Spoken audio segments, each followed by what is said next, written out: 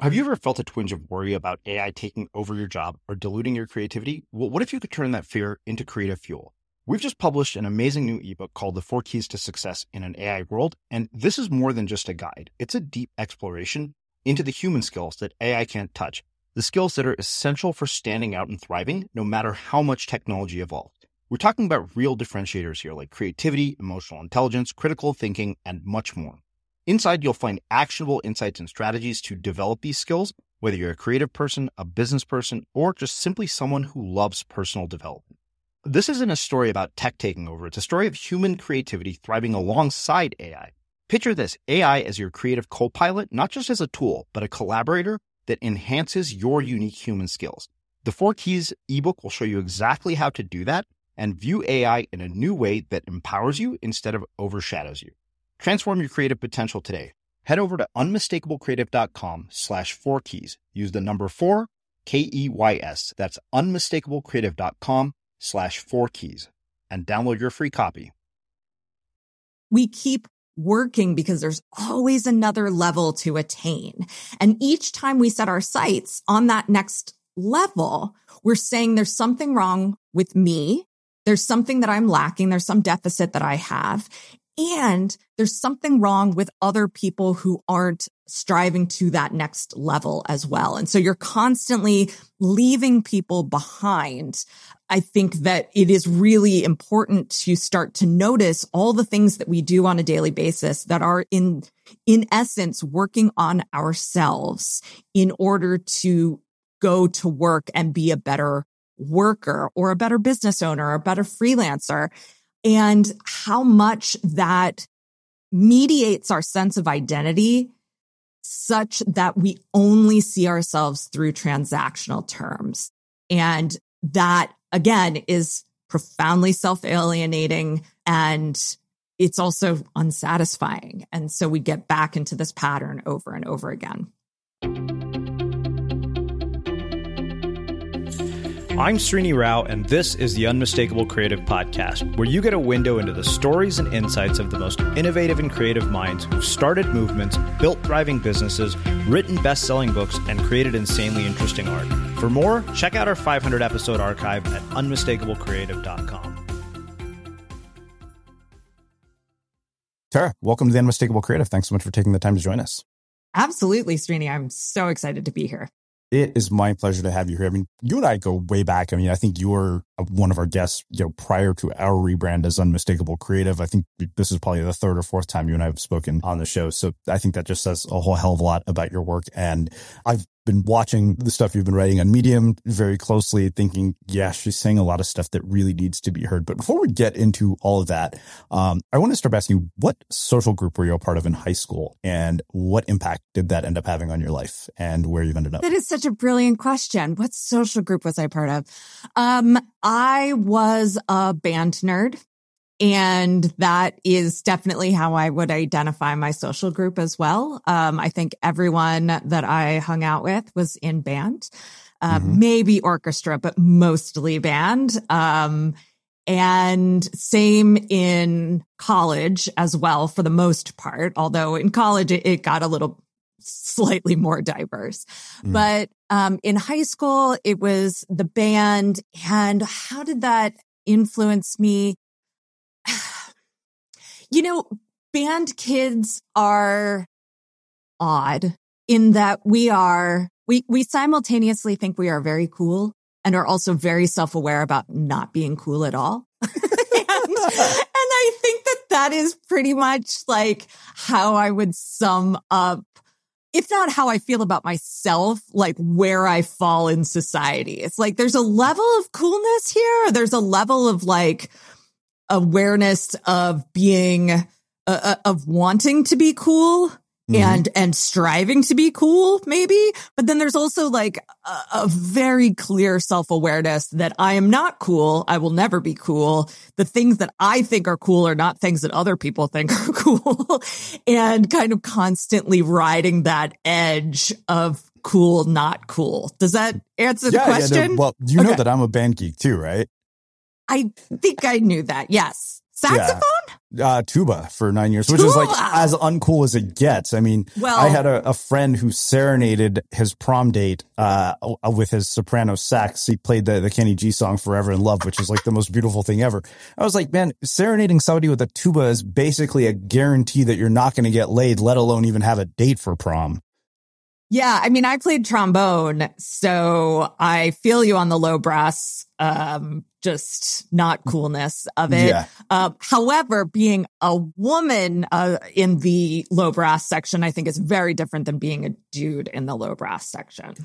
Yeah, I mean, so the funny thing is you talk about this later on in the book about this sort of cultural systemic validation spiral. And you say it's also the very goals we organize our lives around. As an elder millennial, my childhood was organized around getting into a good college. A wave of my validation spiral started by saying yes to the pursuit of excellent grades and enriching extracurricular activities. AP English, yes. AP Latin, you bet. Independent study music theory, sure. Wind ensemble, Latin club, jazz combo, drum major in the marching band, yes, yes, yes, and yes. So I wonder, how that sort of influenced the career choices that you made, because as an Indian American, I can relate to that. I mean, it was kind of a given that we would go to college and, we padded our resumes with extracurricular activities. And, it was just like, you go to the best college you can get into. Like, I can't even fathom the concept of trying to explain what it would be like to not go to college to my parents, because that was never on the table. Yeah. I think for me, man, so I would say that there were a bunch of different influences in my life that shaped all of those yeses in my own validation spiral or spirals. And also there was, I think, the kind of cultural milieu in which I was existing. So I come from what I now understand as a working class background. My mother was a seamstress. My dad was a cop. And they were divorced by the time I was 10 or 11. And so that said, they were almost like there was a certain sort of social class regression that happened in my family. And I don't say that in a disparaging way at all. But, my grandmother had gone to college. All my uncles had gone to college. My mom's family, not so much. But her dad was a big, successful farmer, in a couple counties over. And so the fact that we were kind of existing in this lower middle class, working class kind of environment was, I think there was an expectation that I would, help climb things back up the ladder, right? And so while I don't think that the expectation of going to college is nearly the same as in what the kind of experience that you describe, I do think that there was just sort of there was sort of more of a tacit expectation that, well, this is obviously what's going to happen. Tara's smart. Yeah. Tara's with it. She's going to go to college. She's going to get a good job. But at the same time, there was a lack of knowledge around what going to college actually looked like for someone who was going to finish and then hopefully go get a good job. And there was a lack of sort of the social awareness of how relationships, how networks kind of propel someone forward. And so by the time I got to college, I did well and I was doing, I was excelling at college, but I wasn't using college in the way that I now understand I quote unquote should have been to create the opportunities for myself after college that would have been great. Right. Yeah. And so, I just had, I felt like a fish out of water when I graduated. And I know that, lots of people feel that way, but once I was out and the next step was not just right in front of me to say yes to, when I finally had choices about what to do next, I realized just how much I didn't know how to make those choices. Yeah. And so that went back into that validation spiral where it's just like, well, I need someone to give me a yes on a job, and then I'll get promoted and I'll get promoted and I'll get promoted. And it wasn't so much a conscious decision of this is where I want to be, this is what I want to be doing, so much as it was looking for that validation that, yes, I'm skilled and I'm talented and I can make this life work in one way or another. Everyone knows therapy is great for solving problems, but getting therapy has its own problems too, like finding the right therapist, fitting into their schedule, and of course, the cost. Well, BetterHelp can solve those problems. It's totally online and built around your schedule. It's surprisingly affordable too. Connect with a credentialed therapist by phone, video, or online chat, all from the comfort of your home. Visit BetterHelp.com to learn more and save 10% on your first month. That's BetterHelp, H-E-L-P. Since 2013, Bombas has donated over 100 million socks, underwear, and T-shirts to those facing homelessness. If we counted those on air, this ad would last over 1,157 days. But if we counted the time it takes to make a donation possible, it would take just a few clicks. Because every time you make a purchase, Bombas donates an item to someone who needs it. Go to bombas.com/ACAST and use code ACAST for 20% off your first purchase. That's bombas.com/ACAST, code ACAST. I'm Sandra, and I'm just the professional your small business was looking for. But you didn't hire me because you didn't use LinkedIn Jobs. LinkedIn has professionals you can't find anywhere else, including those who aren't actively looking for a new job, but might be open to the perfect role, like me. In a given month, over 70% of LinkedIn users don't visit other leading job sites. So if you're not looking on LinkedIn, you'll miss out on great candidates like Sandra. Start hiring professionals like a professional. Post your free job on linkedin.com/people today. Quality sleep is essential. That's why the Sleep Number Smart Bed is designed for your ever-evolving sleep needs. Need a bed that's firmer or softer on either side? Helps you sleep at a comfortable temperature? Sleep Number Smart Beds let you individualize your comfort, so you sleep better together. J.D. Power ranks Sleep Number number 1 in customer satisfaction with mattresses purchased in-store. And now, save 50% on the Sleep Number Limited Edition Smart Bed for a limited time. For J.D. Power 2023 award information, visit jdpower.com/awards. Only at a Sleep Number store or sleepnumber.com. Millions of people have lost weight with personalized plans from Noom. Like Evan, who can't stand salads and still lost 50 pounds. Salads generally for most people are the easy button, right? For me, that wasn't an option. I never really was a salad guy. That's just not who I am. But Noom worked for me. Get your personalized plan today at Noom.com. Real Noom user compensated to provide their story. In 4 weeks, the typical Noom user can expect to lose 1 to 2 pounds per week. Individual results may vary. As creators, we're always on the move. Whether it's a live podcast event, a pop-up shop, or a workshop, we're constantly interacting with community, and that's where Tap to Pay on iPhone and Stripe comes in. Imagine this. You're at a live event, a listener loves your merch, or a participant wants to sign up for your course on the spot. With Tap to Pay on iPhone and Stripe, you can accept their payments right there and then, right from your iPhone, so there's no extra hardware or no delays. Total game changer. It's not just for creators. Any business owner can do this. It's about making transactions smoother and much more personal, growing your business in your way. We've been using Stripe for our products and courses for a long time, and now with Tap to Pay on iPhone, you can take your business to the next level too. So visit stripe.com/tapiphone to learn more. Remember, folks, with Tap to Pay on iPhone and Stripe, your business is always at your fingertips. Yeah. Well, it's funny. I mean, I'm probably butchering the exact quote. It's like, they say college is wasted on the young or the youthful. And I think that a lot of us look back at that, because I looked at Berkeley and think to myself, like, wow, what a different experience it would be if I knew what I knew now and went back there. I mean, for younger people listening to this and parents listening to this, I mean, how do you think they should approach this in terms of, being in a position to make the decisions that you felt you weren't really ready to make or weren't, educated enough to make when you were in college? Yeah, I mean, I think about this all the time because my daughter just turned 14, which is insane. But, she's thinking about college now. She's thinking about what volunteer activities can I add and what classes should I be taking? And, is this going to look good on a college application? And that's a whole other component of the validation spiral. Yeah. Yes, at 14. And it's been this way. And since she was about 11, I would say, is when she started worrying about college. Wow. That was new. That was very new to me. I mean, I would say I was thinking about college when I was 11 or 12, but not in the way that she was. It was very much, I don't know if you're familiar with Anne Helen Peterson's work around millennials and burnout.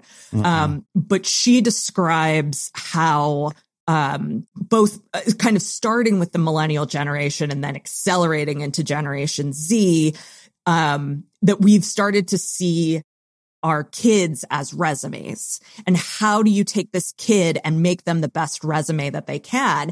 And of course, our kids are internalizing that message as well.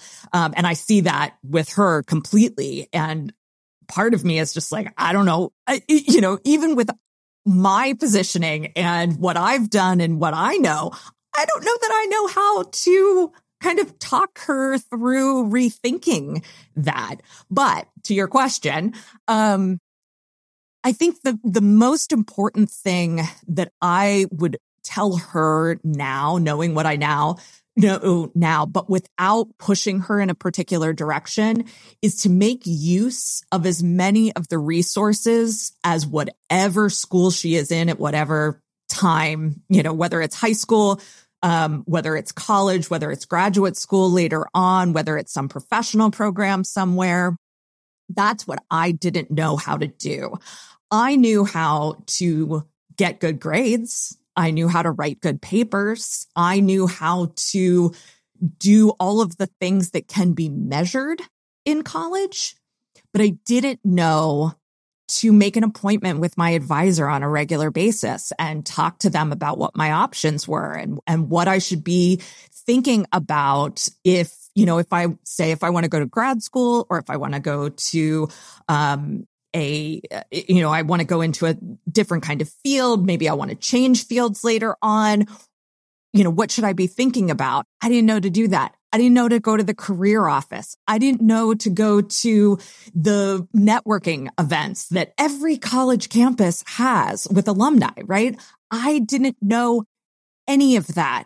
And so I got all these good grades. My advisors loved me. My department loved me, but I got out of school not understanding the sort of the machinations that were happening under the surface, that while there is some problematic stuff in that as well, there's also a lot of like really positive cultural and societal learning that happens outside of the classroom, that happens when you're building relationships with alumni or with advisors or with just other administrators on campus. And so that's the thing that I want my daughter to know. It's the thing that I wish I knew. And it's the thing that, as I'm starting to think like, maybe it is time to go back to grad school now. That's the thing that I'm like, all right, I'm going to choose a grad program that is going to allow me to really take advantage of those kinds of resources and thinking about graduate school in that way, in addition to thinking about, making it as fun for my intellectual mind as possible too. Yeah. Wow. Well, I want to get into the core ideas in the book, but there's something you said in the book at the very beginning. And, this made me want to ask you a question related to a Medium article, right? You said that I can't remember a time when I didn't feel a fundamental brokenness about who I am.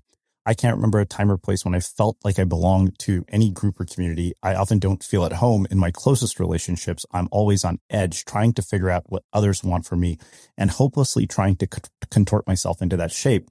This unease has plagued me throughout my life. And I know from having read a Medium article, you were recently diagnosed with autism. Mm-hmm. And I wonder, what that does for your sense of identity, particularly this late in life. And clearly, like, my perceptions of autism are off because I've talked to you probably a half a dozen times. I think I've even met you in person once or twice. I would have never guessed in a million years that you would be anywhere near on the spectrum. Yeah. So there's so much to unpack in that question. So for me, autism and my identity, there's a great paper by a sociologist named Catherine Tan that studied the effects on identity of late diagnosed autistic people. And she refers to the phenomenon as biographical illumination. And I freaking love that term, biographical illumination. And what she means by that is while there are some sorts of diagnoses, especially like terminal illness, where it marks a separation from there was the before the diagnosis to after the diagnosis, and there's a disruption in your sense of identity, with autism and with some other conditions as well, and so, just some other realizations, it gives you an opportunity to shine a new light, so the illumination part, on the whole rest of your life. So there's a sense that, almost an acknowledgement that, I didn't fully understand my identity and my relationships and my place in the world until I learned this thing about myself. And once I learned that thing about myself, everything that happened before suddenly has new meaning and makes new sense. That's not to say that it's all good, right? Mm-hmm. There's still a lot of pain and a lot of frustration that's embedded in those experiences, but understanding them better creates a profound feeling of relief. And so that's what the sociologist was really talking about. And that's my experience completely. Like, as soon as I saw this paper, I was like, yes, that's it. It explains so much. And so part of what you mentioned around the profound brokenness and the feeling like I don't belong is without that particular piece of self-knowledge, mm-hmm. It's really hard to relate to other people in a way that doesn't reinforce that sense of brokenness, just in that, you're not thinking about things the way other people are, or you suspect you're not. And the suspicion is just as disorienting as actually knowing that you're not thinking about things the way other people are. The other piece that you picked up on there with sort of the self-monitoring, I've been thinking about that a lot lately, and just the amount of energy that I expend thinking about what other people need in every moment. And that's certainly not, it's not just autism. There are all sorts of other experiences and conditions that can create that sense and that need for self-monitoring as well. But for me, it's constantly trying to figure out, am I answering this question correctly? Is my face making a weird expression? Because it does that often. Am I being rude? Have I forgotten something that I was supposed to remember? Like, there's just all of this stuff that I'm constantly looking for anytime that I'm relating to someone.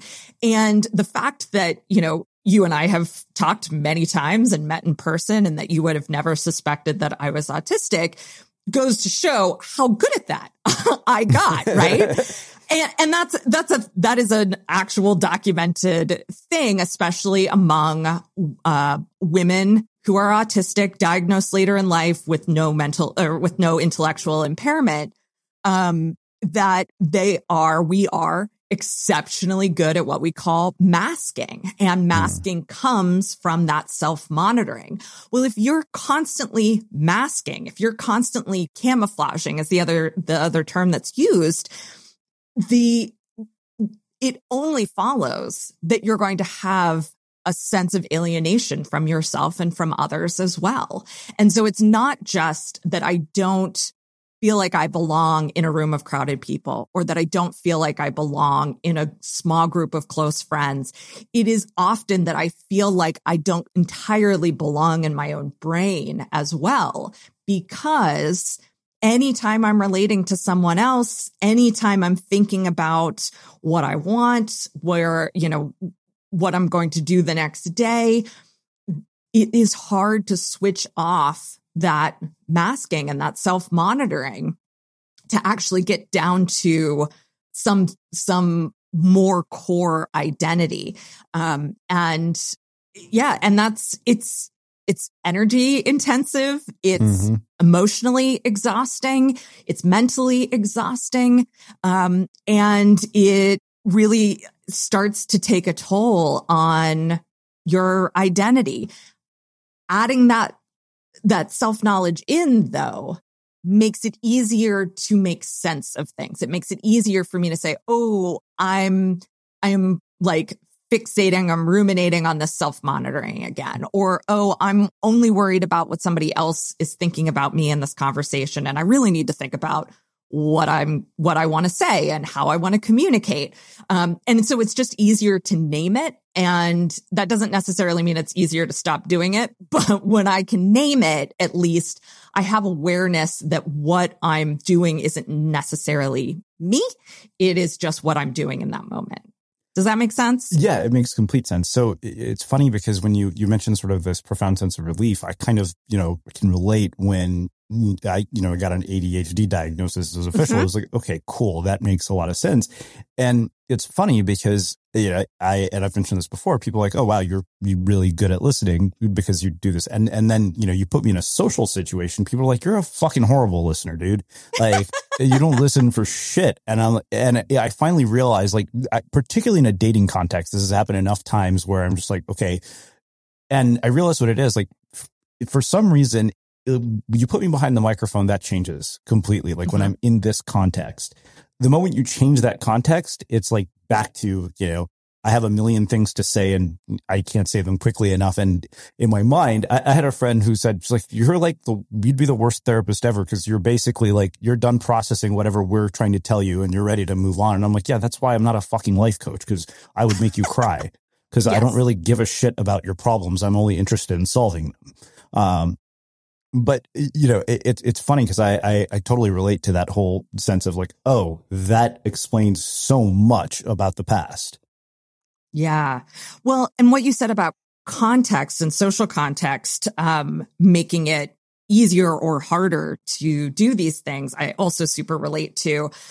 There's a fairly significant segment of adult autistic women that find themselves sort of in the performing professions, right? So whether that's professional speaker, comedian, actress, whatever the performance ends up being, and that can be defined very, very broadly. The context in a performance is so very clear that you know exactly how you're supposed to behave. You know what you're supposed to say. You know how to carry yourself. And there is something that feels, there's something comfortable in that. And there's also something that it's nice to be able to kind of take a break from constantly figuring things out and just be in that context. And so I very much fall into that same category as well. Whereas when we get on for an interview, whether I'm interviewing you or you're interviewing me, I know exactly what my role is and what's expected of me in that. And so I feel really comfortable. If I'm on a stage and I'm giving a talk or I'm teaching a workshop, I know exactly what's expected of me and I feel really comfortable in that role. But if I go to a conference and I'm in the crowd with people before I've spoken, I will go mute because I am so, I'm overstimulated. I don't know what other people know about me. But as soon as I'm on the stage and then as soon as I get off the stage, I feel comfortable because I know that the people that I'm talking to know something about me and the context feels more productive for me and more comfortable for me than when I don't know what's going on and who knows what and, what's expected of me in any given moment. Yeah. I guess that actually explains why I try to limit myself to one interview a day, because I think that my bandwidth after this is like just done. Totally. I realized if I do more than one, the quality suffers. Mom deserves the best, and there's no better place to shop for Mother's Day than Whole Foods Market. They're your destination for unbeatable savings, from premium gifts to show-stopping flowers and irresistible desserts. Start by saving 33% with Prime on all body care and candles. Then get a 15-stem bunch of tulips for just $9.99 each with Prime. Round out Mom's menu with festive rosé, irresistible berry chantilly cake, and more special treats. Come celebrate Mother's Day at Whole Foods Market. There's never been a faster or easier way to start your weight loss journey than with PlushCare. PlushCare accepts most insurance plans and gives you online access to board-certified physicians who can prescribe FDA-approved weight loss medications like Wegovy and Zepbound for those who qualify. Take charge of your health and speak with a board-certified physician about a weight loss plan that's right for you. Get started today at plushcare.com/weight-loss. That's plushcare.com/weight-loss. plushcare.com/weight-loss. I'm Sandra, and I'm just the professional your small business was looking for. But you didn't hire me because you didn't use LinkedIn Jobs. LinkedIn has professionals you can't find anywhere else, including those who aren't actively looking for a new job, but might be open to the perfect role, like me. In a given month, over 70% of LinkedIn users don't visit other leading job sites. So if you're not looking on LinkedIn, you'll miss out on great candidates like Sandra. Start hiring professionals like a professional. Post your free job on linkedin.com/people today.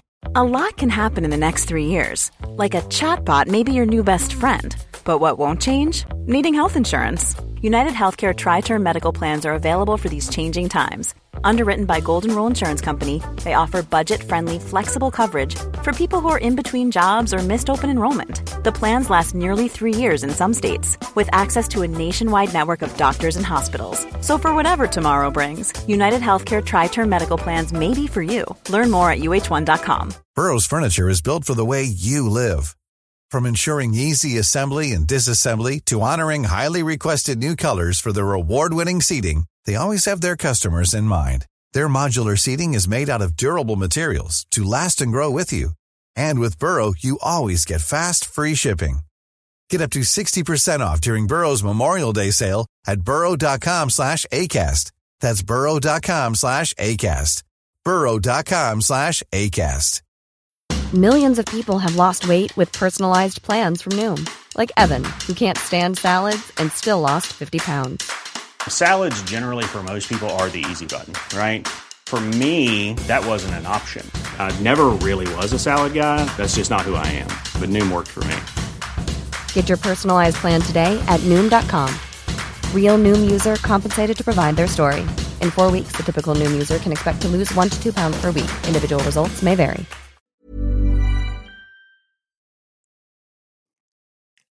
So let's get into the book. I mean, what prompted this book? Because I think that, just the way you open the book itself, which we'll get into, really kind of got me thinking. And I've been thinking about this a lot too, because, my friend Michael calls me the no bullshit personal development guy. And I'm like, basically, I'm saying a lot of personal development is bullshit. So I don't know how that makes me the no bullshit guy, but I kind of felt like you were echoing a lot of what I was thinking when I started to read this book.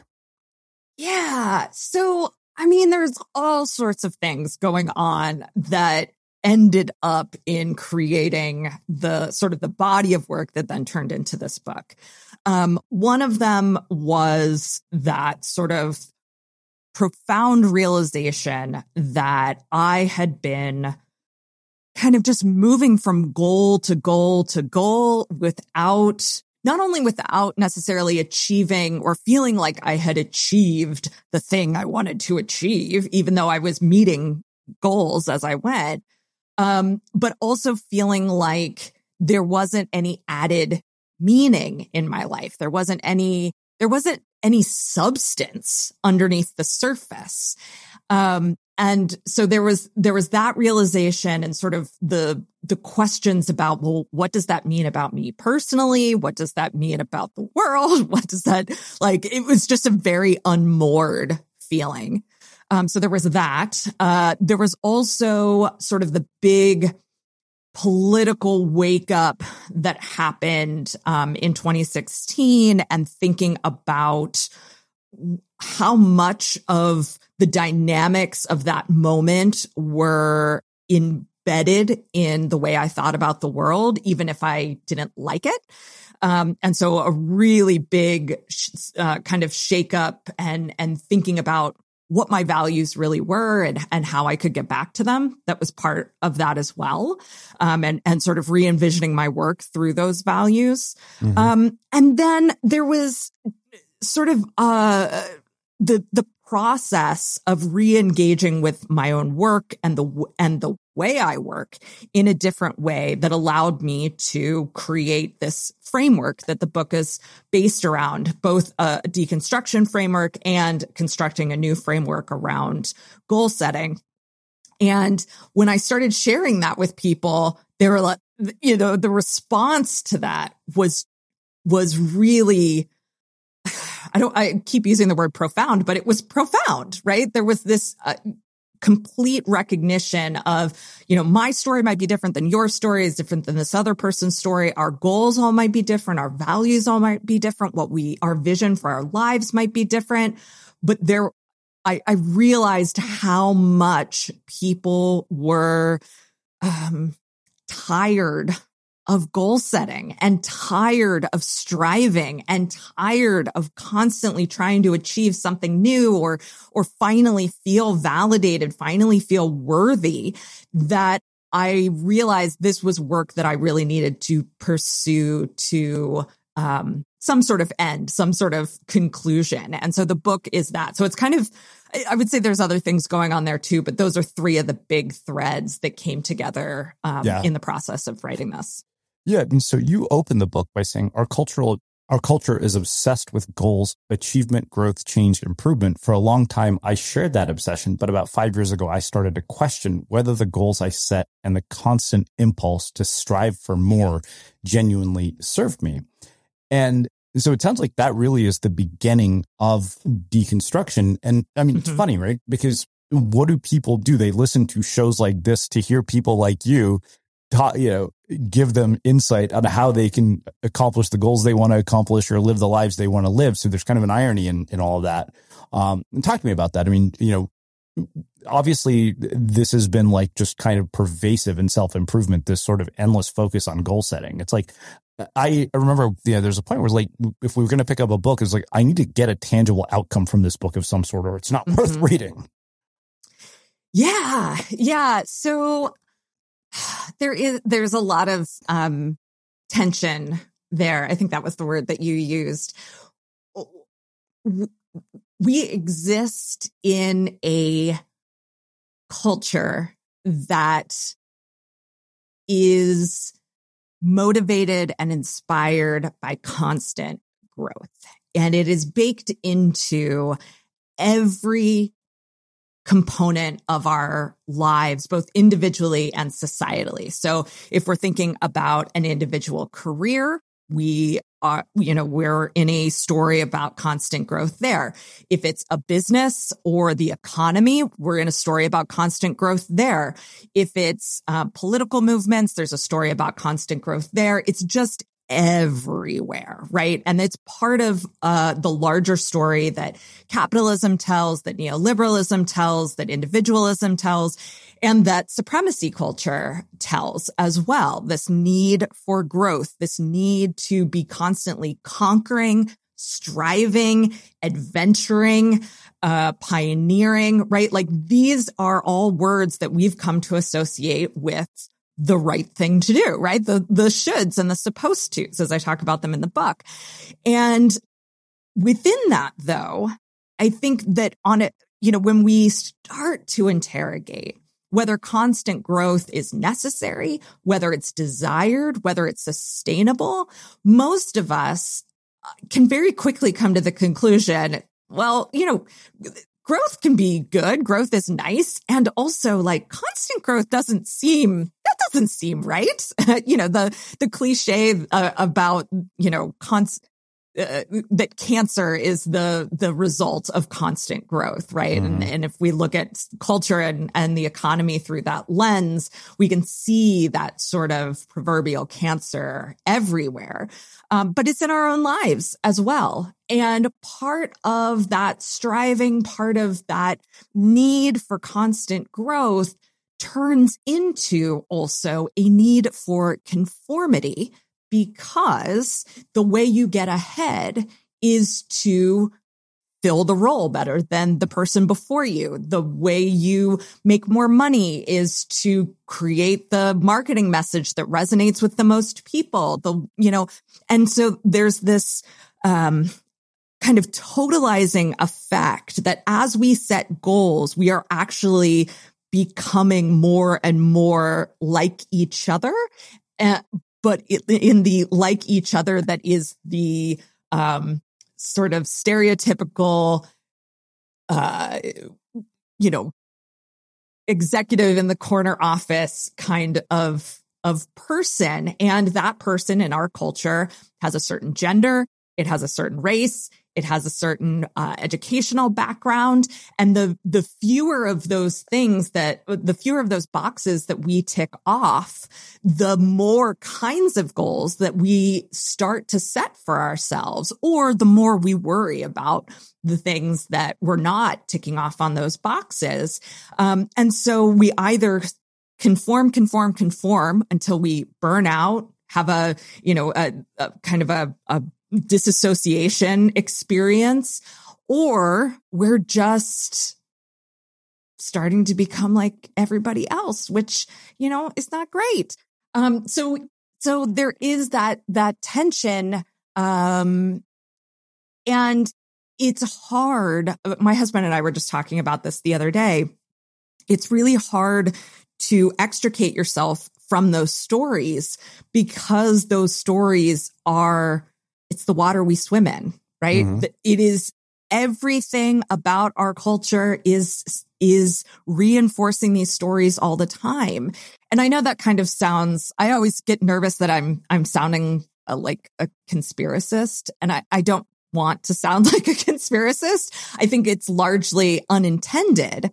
But the lack of intention is exactly what makes it so easy to forget that it's happening. And so kind of for me, you mentioned, having one takeaway from the book, or the idea that a book is only worth reading if it has a concrete takeaway. My concrete takeaway is sort of a question, or it's an imperative to just constantly be thinking about, what is the story that I'm telling myself? And is that the story that I want to live in? Is this a story of constant growth? And is that the story I want to live in? Is this the story of conformity? And is that the story I want to live in? What is going on underneath the surface that's driving my personal motivation, that's driving the goals that I set, that's driving my need to strive and achieve? And is that serving me? And if it's not, how can I tell a different story while understanding that we still live in the world that we live in, and we live in the culture that we live in? Yeah. Wow. Yeah. I mean, so, there's a couple of clips I wanted to bring back from the episodes, but I'm bringing them up here. But while that's happening, there's got to be a way to break this, right? And I think you're absolutely right, because to your point, this is the world that we live in. And, we live in a world in which, you have to be defined by something. And, often, as you even talk about in the book, like, we basically are quantified by whatever, sort of economic value we are able to produce. And so, I think that, that to me has been one of those things that I've spent a lot of time thinking about. So one thing, I think about often is whether sort of, people like you and I, despite the best intentions, like, we have planted seeds of dissatisfaction where there were none before by doing the kind of work that we do, because we're making people aware of, one way to live. And I always go back to this idea of like, who's to say the person who works a 9-to-5 job, collecting a paycheck, going home and spending time with their family isn't living a perfectly good life. But then, they come across like a Tim Ferriss type book and they're like, oh, you know what? My life is terrible. Yeah. And it wasn't until they were aware of that. Yeah. Yeah. I mean, I think you're exactly right. Satisfaction is one of the big themes in the book. And I think that satisfaction is not the same thing as what we think of success, right? And satisfaction can be finding meaning in all sorts of different things. Mm-hmm. I think where satisfaction comes is understanding that there is an intention behind what you're doing on a daily basis and creating the practices, the habits, the routines that make what you're doing on a daily basis more sustainable, maybe more enjoyable, and that satisfaction is really subversive in a way, right? Because part of the story of capitalism and neoliberalism is making sure that we never feel satisfied. Because if we feel satisfied, we will not want to buy whatever the world is selling us. And our economy is driven on consumption. And satisfied people tend to consume less, right? Fewer impulse purchases, fewer assuming that there are problems that need solutions in your life, right? Less susceptibility. When you're satisfied, you are less susceptible to marketing messages that are trying to tell you that you have a problem. Mm-hmm. And so satisfaction is super subversive in that way, and seeking it out and recognizing how you can create it in your own life, whether you're working a 9-to-5 job, whether you're a freelancer, you have your own business, you're a stay-at-home parent, whatever it might be, how are you nurturing satisfaction in your life instead of striving for something that you feel you lack, right? Yeah. Or that you're not far enough along with. So there's that. And then the other thing, I think that you kind of started asking about like, what is the solution? Or you said there's got to be a way to break this pattern. And I just finished reading a book called Self-Help Inc. By a media theorist named Mickey McGee. And she was looking at self-help literature. This is back in 2004, 2005, looking at the self-help literature and saying, what is going on here? What are the different messages that are being shared? Why are these messages landing with people? And is there a way to approach personal growth, self-improvement, self-help in a way that is also making change collectively, societally, culturally? And even though she goes through all of these just terrible books with terrible messages about,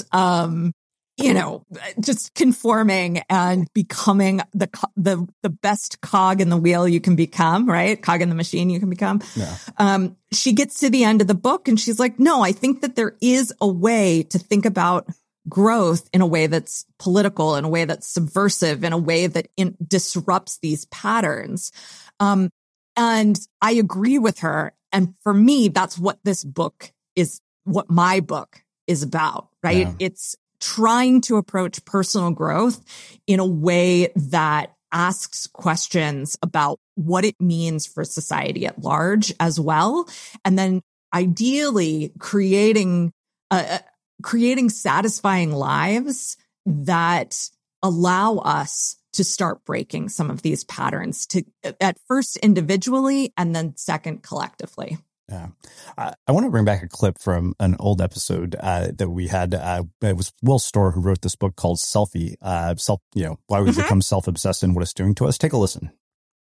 one of the things that all those conditions has in common is perfectionism, perfectionistic thinking. And one of the kind of academic clinical definitions of perfectionism is somebody that has unusually high expectations for success and kind of repeatedly fails to hit those markers for success. So they continually feel like they're a loser and they're a failure. And that's what our culture does these days. It sets an unusually high marker for success. It presents us with this perfect self on TV, on radio, on the internet, and social media. And it says, if you're not this person, you have failed. So if you're not Beyonce, is the message. If you're not Steve Jobs, then you're doing something wrong. And that is incredibly toxic. It really, really is incredibly toxic because it's not true. What do you make of that? I mean, I think there's so many commonalities to some of what you're writing about in this book and what he says.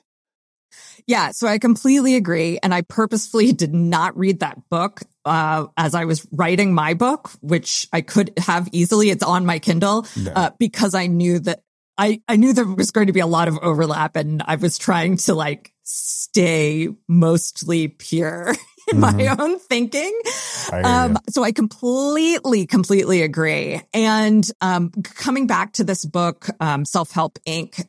By McGee, she talks about the self having become belabored. And what she means by that is that not only do we go to work, whether that's in our home office or at another office or at a store or at a restaurant, we go to work and we do work for a set number of hours that we get paid for. But then when we come home, instead of having that time to pursue things that are satisfying to us, to pursue things for the sake of pursuing them, we are engaged in all of these other behaviors, all of these other functions that are quote unquote working on ourselves. We are laboring on ourselves, and it's become an imperative of survival in this economy, and in our political environment. And so yes, to Storr's point, the expectations that are set for us are not only that the expectations, I think, are, too high, just as he said, the expectation is that there is no achieving perfection, right? Because we know we're not ever going to be Beyonce, but we keep working because there's always another level to attain. And each time we set our sights on that next level, we're saying there's something wrong with me. There's something that I'm lacking. There's some deficit that I have. And there's something wrong with other people who aren't striving to that next level as well. And so you're constantly leaving people behind. I have so much to say about this. We could talk literally an hour about just that clip. Yeah. But yes, so to keep it short, I completely agree with him. And I think that it is really important to start to notice all the things that we do on a daily basis that are in essence working on ourselves in order to go to work and be a better worker or a better business owner or a better freelancer. And how much that mediates our sense of identity such that we only see ourselves through transactional terms. And that, again, is profoundly self-alienating. And it's also unsatisfying. And so we get back into this pattern over and over again. Yeah. Well, in the interest of time, I want to hit one core concept that I think really, in my mind, was sort of the turning point of the book, where you ask this question of, what does growth without striving look like? And you say we strive because our economic salvation depends on it. We strive because we experience precarity and internalized albinism. We strive to prove that we're valuable members of society. We strive because we believe attaining more than our family or friends will make us happier. And we strive to live up to the questionable stories that self-help influencers turn into advice for good living. And funny enough, there's this clip from Jerry Colonna that we actually just, weaved into the most recent episode, The Hero's Journey to Wisdom. And I think it'll make a perfect jump off point to talk about this concept. Take a listen. You strive without attaching your sense of self-worth to attainment of the goal so that you can be okay. So we strive because there's meaning and purpose in the striving. We strive because magic shit happens when we strive. But when we fail, we remember that we tried. And we pick ourselves up and we dust ourselves off and we try again.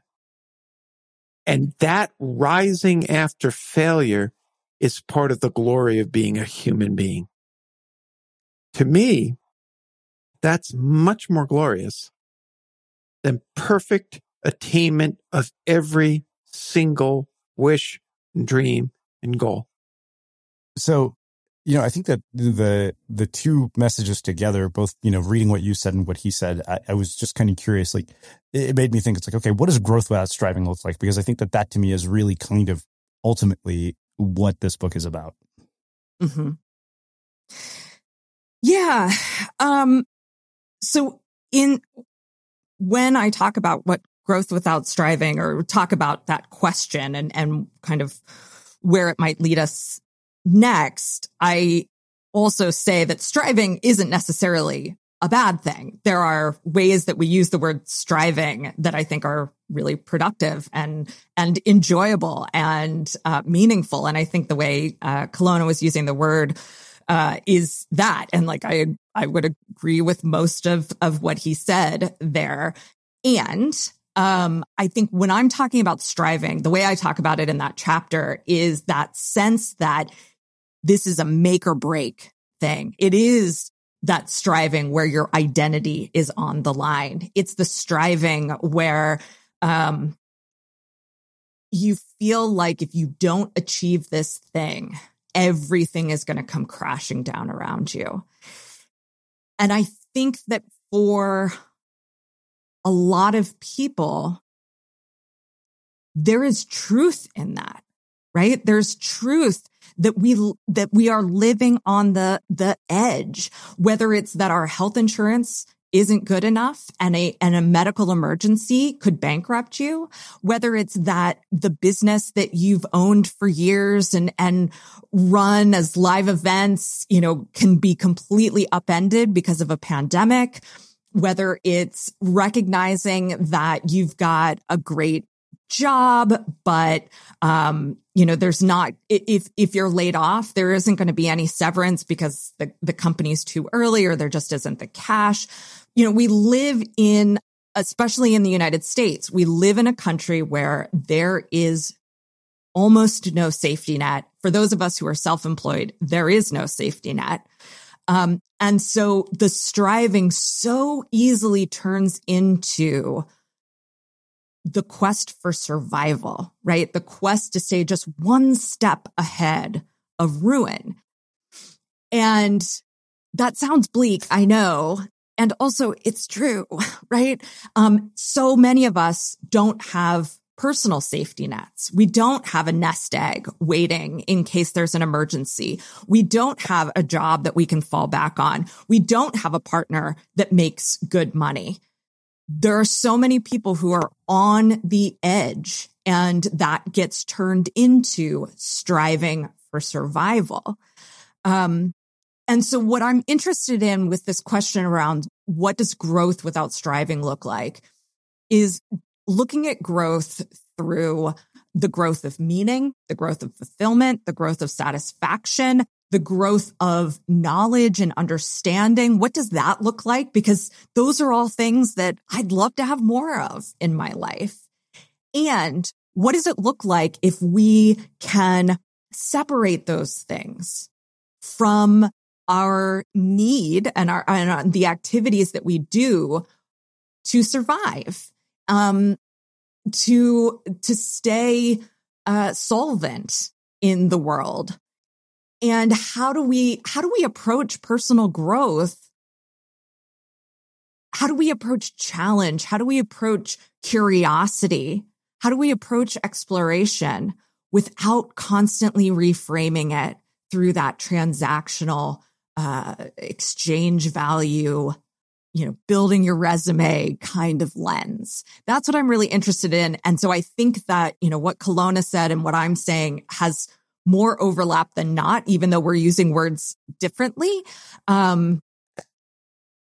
And yeah, that question still to this day is just, it gets me so excited thinking about what growth could be, what striving is or might be, and how we challenge ourselves in ways that are personally productive without necessarily being economically productive. Yeah. Wow.